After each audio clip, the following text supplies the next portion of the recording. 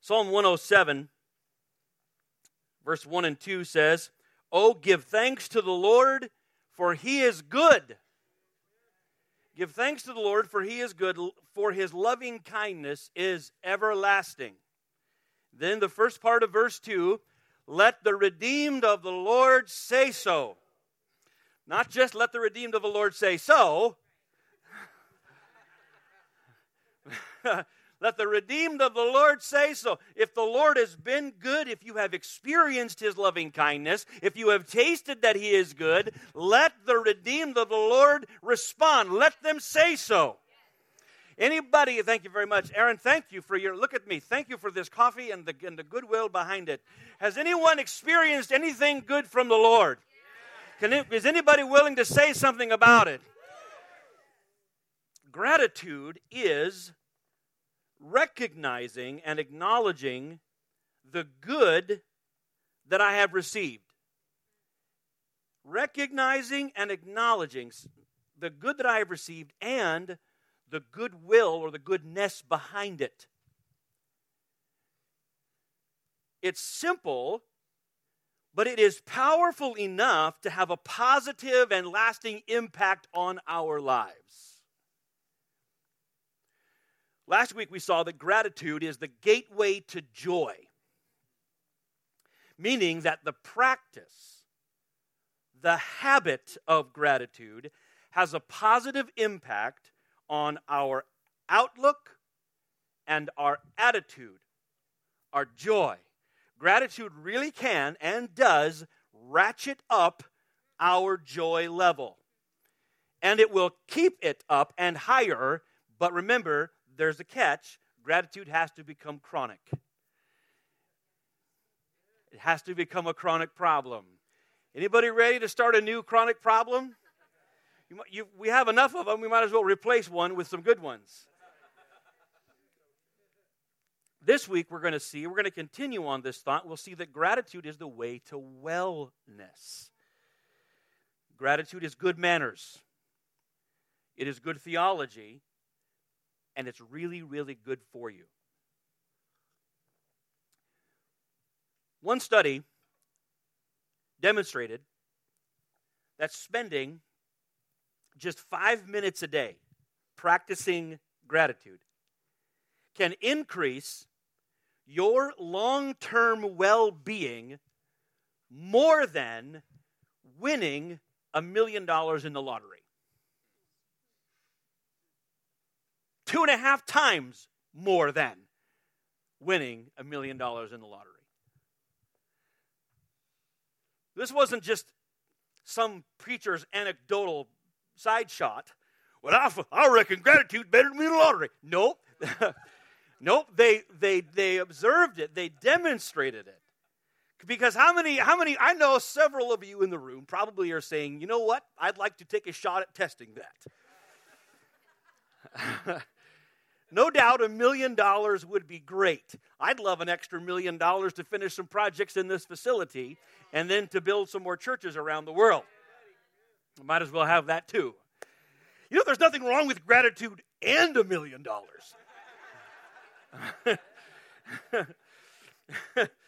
But the problem is something that they call hedonic adaptation. That is, we quickly get used to a new thing. We have something new or we have something more, and we quickly stop having as much fun and happiness as we did at first. We adapt to happiness-inducing novelties in our life. We adapt to them. We get used to it. So that before too long, the new clothes, the new car, the new house, the new spouse, they don't feel so new and exciting anymore. The shine wears off. And then we end up as bad or worse than before. We're sadder. We're deeper in debt. Life is as heavy or as heavier than it was before. This is often what happens to lottery winners. It's also what happens when we forfeit the power of gratitude. How does gratitude do what the lottery cannot? Gratitude magnifies and internalizes the good in our life. Gratitude increases the value to us and the effect upon us of the good that we have received. It magnifies and internalizes goodness. What we had, the good that we have encountered, it magnifies it in our life. It squeezes it. It enlarges it. I want you to consider an example from Scripture on how one person's gratitude helped him find the way to wellness. There's either angels singing or someone needs to answer their phone. I prefer the first one.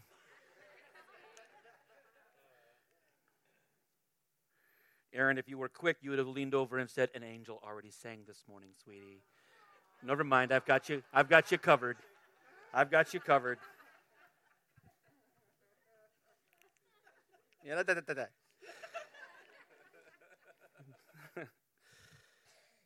It's in Luke chapter 17 and begins at verse 11. Luke writes, while he, and he's talking about Jesus, while he was on the way to Jerusalem, he was passing between Samaria and Galilee. As he entered a village, 10 leprous men who stood at a distance met him. And they raised their voices, saying, "Jesus, Master, have mercy on us." And when he saw them, he said to them, "Go and show yourselves to the priests." And as they were going, they were cleansed. Now one of them, when he saw that he had been healed, turned back, glorifying God with a loud voice, and fell on his face at his feet, giving thanks to him. And he was a Samaritan. Now, if we were the original audience, at that point, we're supposed to go, "A Samaritan? Why, they don't know any better." And he was a Samaritan. Let me just give you, every once in a while I like to give you a little hints here. When you read the Gospel of Luke, Luke is going to take time to make sure that his audience knows that Jesus includes the excluded. So you're going to hear Luke write about lepers, Samaritans, shepherds, women. He's going to make sure that his audience knows just how powerful the gospel is. And they were Samaritans. Lepers and Samaritans. And he was a Samaritan. Verse 17. Thank you, by the way, intern. You're doing a very good job. Then Jesus answered and said, "Were there not 10 cleansed? But the 9, where are they? Was no one found who returned to give glory to God except for this foreigner?" And he said to him, "Stand up and go. Your faith has made you well." Father, thank you in Jesus' name for the truth and power of your word. Again, Lord, by your Spirit, let it get into our lives, into our hearts today. This story is so great, and people use it a lot during the Thanksgiving season, and they usually use it the way I wish they wouldn't. Remember last week we said gratitude is not guilt and it is not debt. Gratitude is not a club that you get hit over the head with to say, you ought to be more thankful. That's guilt, that's debt, that's not gratitude. Okay, gratitude is a joyful response to good that we've received, and we see it and we respond to it. And this story does something powerful. It teaches us about gratitude, but then it gives us something special, some sort of a thing that I want us to grab today. So it's important that we realize what happened in the story if we're going to realize or grasp just how significant what happened next was. So Jesus is on his way to Jerusalem. He's passing by Samaria and Galilee. a lot of good preaching will pause and recognize that he is on the border. He is visiting people who belong nowhere. There's a lot of poetry there. There's on the border. They're citizens of nowhere. And as he comes to this village that is on the border of nowhere, 10 leprous men are there. And they cry out to him. Lepers were outcasts. Because of their disease, they were feared. Their disease was, well, let's just be honest, it was gross. Their disease was horribly gross and highly contagious. So they were ostracized. And because of the socio-religious norms, were also, it's not that they don't have codification for this. It wasn't that Moses said these people were sinners, but because their skin was unclean, they were unclean. They could not be touched. They could not be contact. And then on top of it all, so they were disfigured, and they smelled, and they were sick, and then they were contagious, and then because of that they were unclean and not to be touched. And then on top of it all, there was a social stigmatism against them. And so they stood at a distance from Jesus. Marked by stigma and by shame, they stood at a distance. It's worth pausing just for a moment, isn't it? Marked by stigmatism and by shame, they stood at a distance from Jesus. I wonder if there's anybody here who knows anybody here that can identify with that. You know, you may not even look much like a leper on the outside, but on the inside you may feel the stigmatism and the shame of your life, as maybe you feel like you need to or should or have been told to stand at a distance.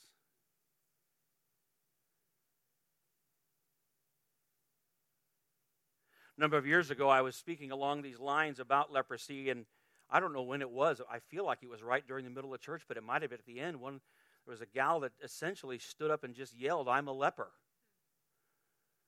And she was beside herself in her own pain. So I did the only thing that someone should do in that scenario. I sent her to my dad.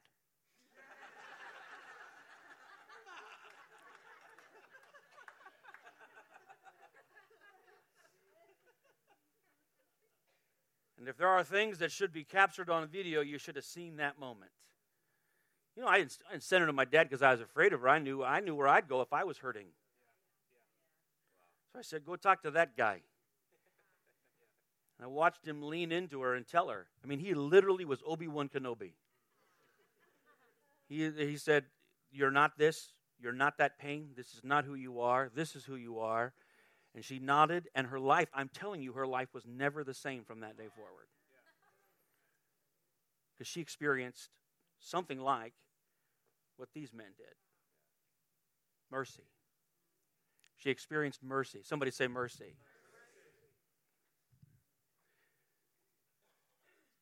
These men cried out for mercy, and Jesus responded without hesitation.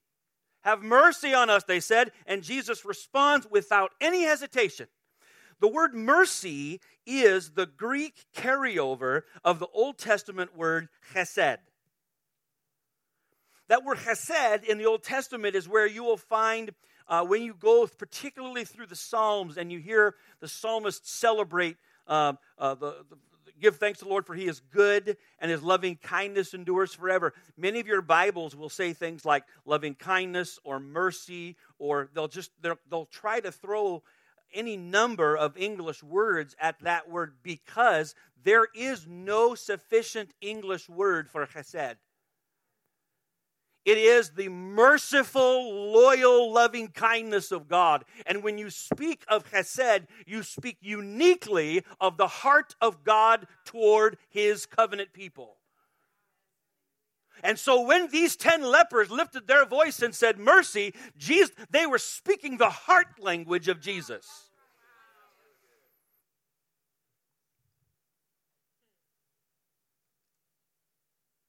They cried out for mercy. They set aside all of the cultural norms. They set aside any pride that they had left and asked for mercy. There's something about knowing that you need mercy.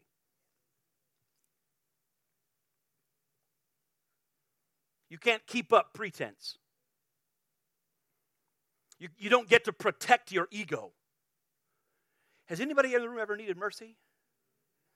It's hard to carry your ego with you. When we are willing to be honest with Jesus, that is when we will seek His mercy. They cried out for mercy, and Jesus responded. They said, Lord, have mercy on us. They didn't have to indicate what or why they needed mercy. They didn't have to explain or justify their need for mercy. There is no application process for mercy. God doesn't give mercy to us because we deserve it. He gives us mercy because we need it. Luke assumes his readers know that the lepers hoped that Jesus, the one they'd heard such powerful and compassionate stories about, this same Jesus could deliver them from their sad condition. Make no mistake, their mercy was a request for an absolute supernatural, miraculous intervention in their life. They weren't asking for just a hand or a help or a hug. They needed God. They hoped that Jesus could do something. You know what? He could. And He did. And He can today. It's 9 o'clock. You guys are going to always preach this thing for me, aren't you? 11 o'clock, slightly more subdued.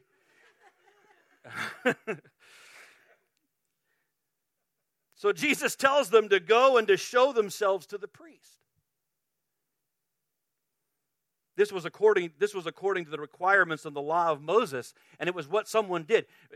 Under that time, the law was that if you were going to be cleansed or demonstratively cleansed, you had to go and show yourselves to the priest, and they would inspect you, and they would essentially give you the A-OK, the approval. Now, here's what's neat about this, and you just got to read a little bit more and really lean into it to see just how much happened here.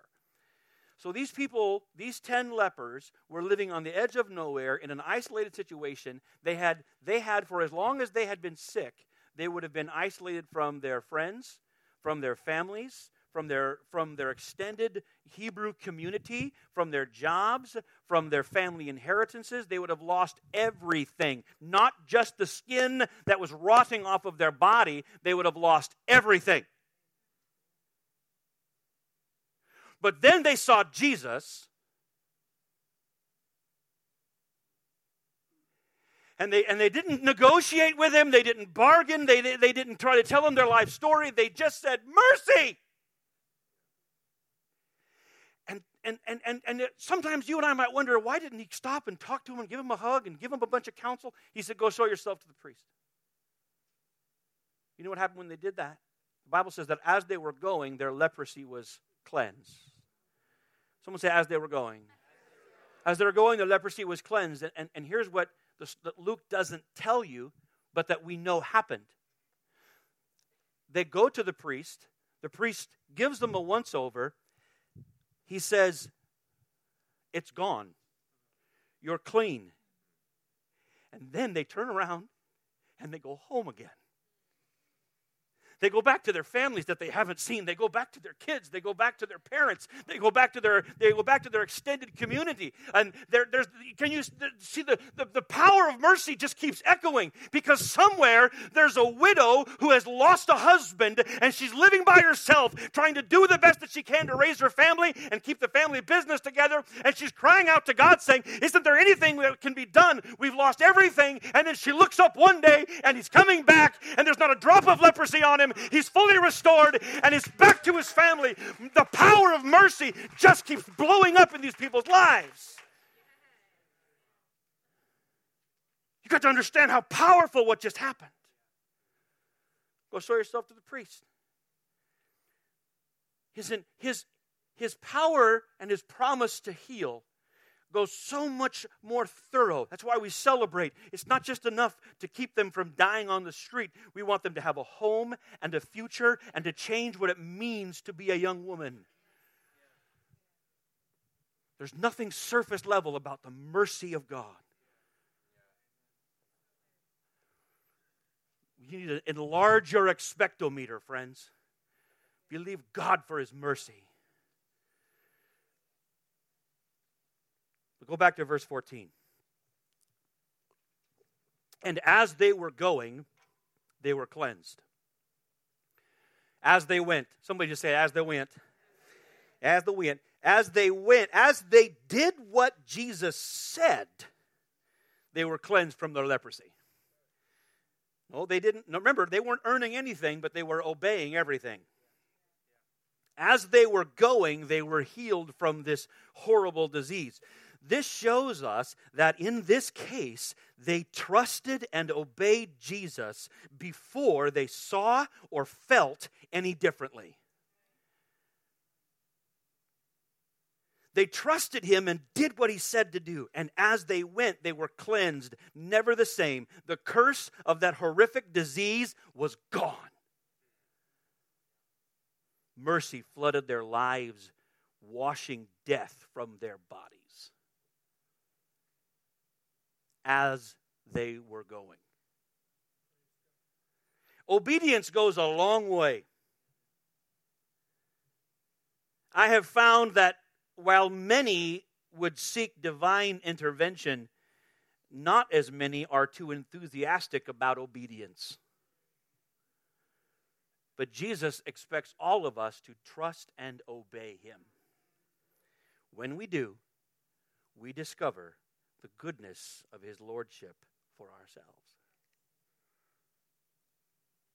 These 10 lepers, their lives were powerfully changed. They all received mercy. They all were cleansed. They all were touched by God's power. But the passage tells us next that one of them experienced something even greater. Here's how. Look back at verse 15. Now, one of them, when he saw that he had been healed, turned back, glorifying God with a loud voice. Once again, people need to simmer down. I don't want to go to one of those churches that are too happy. You might want to be going to a church that doesn't know Jesus. Because anybody that knows Jesus has got something to shout about. Glorifying God with a loud voice. Not that there's not times for quiet. Simmer down. You know what I mean. Glorifying God with a loud voice. And he fell on his on his face at his feet, at Jesus' feet, giving thanks to him. In my notes, I have this reprinted in bold, remembering what we're talking about today. When he saw that he had been healed, what did he do? He recognized something good had happened to him. He turned back and gave thanks. He recognized and acknowledged. And he was a Samaritan. And Jesus answered, thank you. And Jesus answered and said, you're getting a bonus, intern. Yeah. Then Jesus answered and said, were not 10 cleansed, but the 9? Where are they? Was no one found who returned to give glory to God except this foreigner? And he said, stand up and go. Your faith has made you well. One of them, when he saw that he was healed, came back and then acknowledged the good that he received. But then Jesus says, were not all 10 cleansed? All 10 of them won the lottery. Only one came back to give thanks. 9, I'll just argue this, 9 of them succumbed to hedonic adaptation. The leprosy is gone, but now, there's bills to pay, and the internet is too slow. My phone is not new. Now I've got to buy new clothes. Has anybody found that the list of things to complain about, if you listen to that list, it'll line up around the block?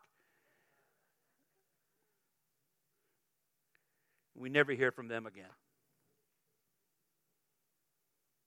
Was no one found to return and give glory to God, to give thanks except for this one?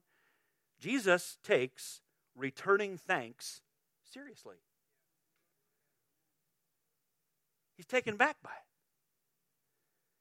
it. Now, he never asked them to give thanks. He never made it a requirement in order to receive. He didn't hold on. You know how you do as a parent, say thank you. He didn't hold out his mercy and say, say thank you. No, he just gave it away. He didn't manipulate anybody. He was merciful. But he certainly is moved by the one who chooses to be grateful. So he says to this guy who's on his face at the feet of Jesus, all he's doing is saying, thank you. Thank you. I want you to hear that. This man is saying, thank you. And Jesus says, stand up and go. Your faith has made you well. The formerly leprous Samaritan returns and robustly gives thanks. We can learn from that, right? He didn't, he didn't do the $2 tip, It wasn't like, yeah, thanks, high five, didn't thumbs up Jesus. Thanks, he robustly gave thanks. And Jesus sees that, and he calls it faith. Gratitude to Jesus looks the same as faith. He responds to gratitude like he does to faith. That means that it pleases him and it benefits us. Jesus responds back to the man's gratitude with what seems to be even more grace.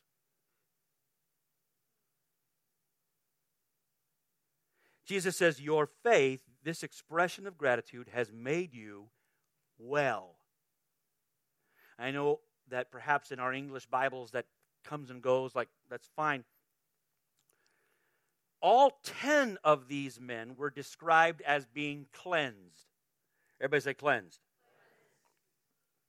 That's probably therapeuo or something like that No, seriously, it's probably something like that. I didn't look it up, but it literally means like, it was a socio-religious term. The leprosy was gone, they were cleansed. The leprosy was removed from their body, they were cleansed. But this man, Jesus says, has been made well.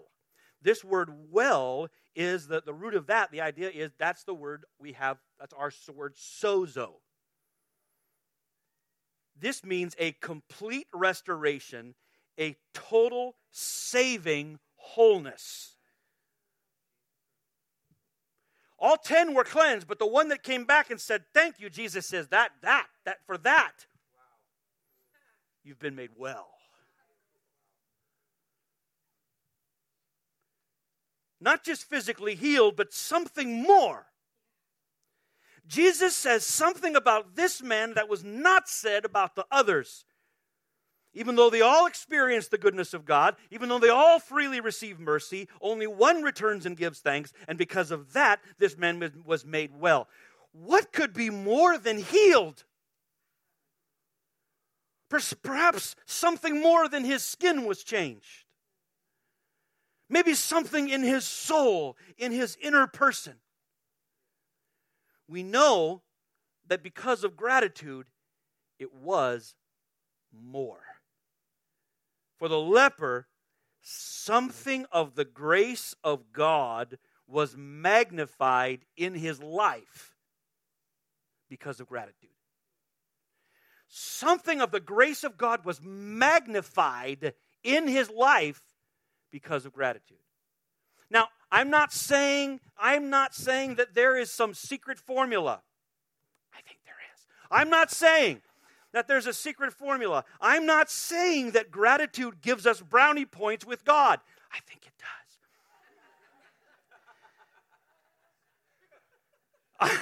I don't want to go on record, but I think so.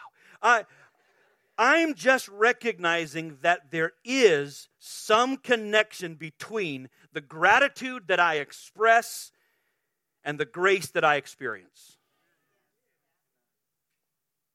There is a relationship between the gratitude I express and the wholeness that I get to enjoy. So many experience grace, but few magnify the impact and effect of grace through gratitude.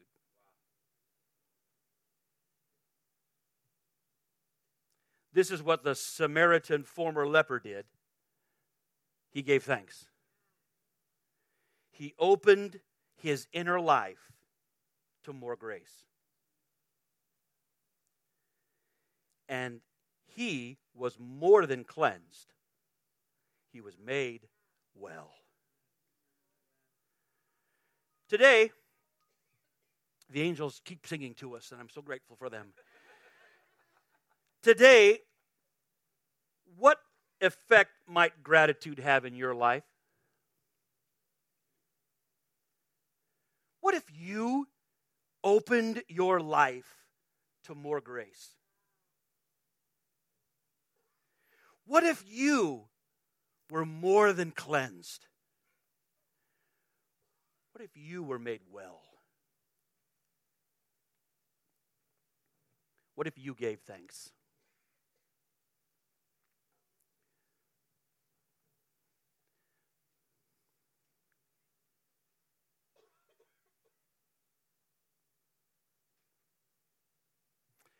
But first, maybe you need mercy.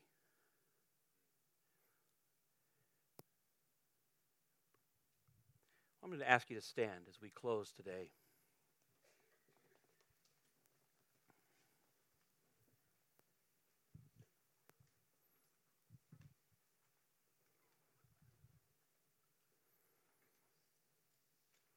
I know that as soon as I say stand, you start thinking about lunch. And I understand that. I thought about it before you did.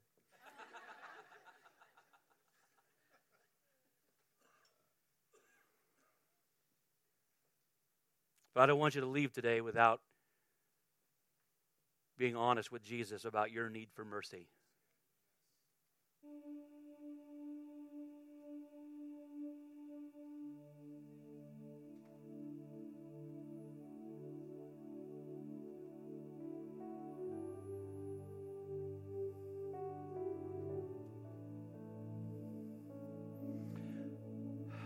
I want you to be honest with Jesus. Do you need His mercy today? If you've never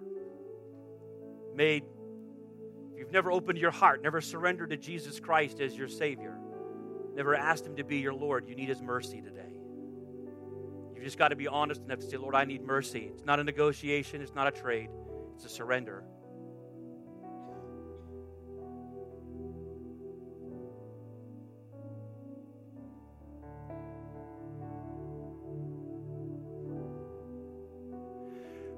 Perhaps you've brought with you a life circumstance. On the outside, you might look swimming, just peachy. But on the inside, you know you need the mercy of Jesus. Would you just bow your heads with me in a moment of prayer, please? Is there anybody here that would just be honest with Jesus and say, I need mercy? Today, I am a candidate. I need God's mercy to invade my life today. Would you lift your hand right where you are?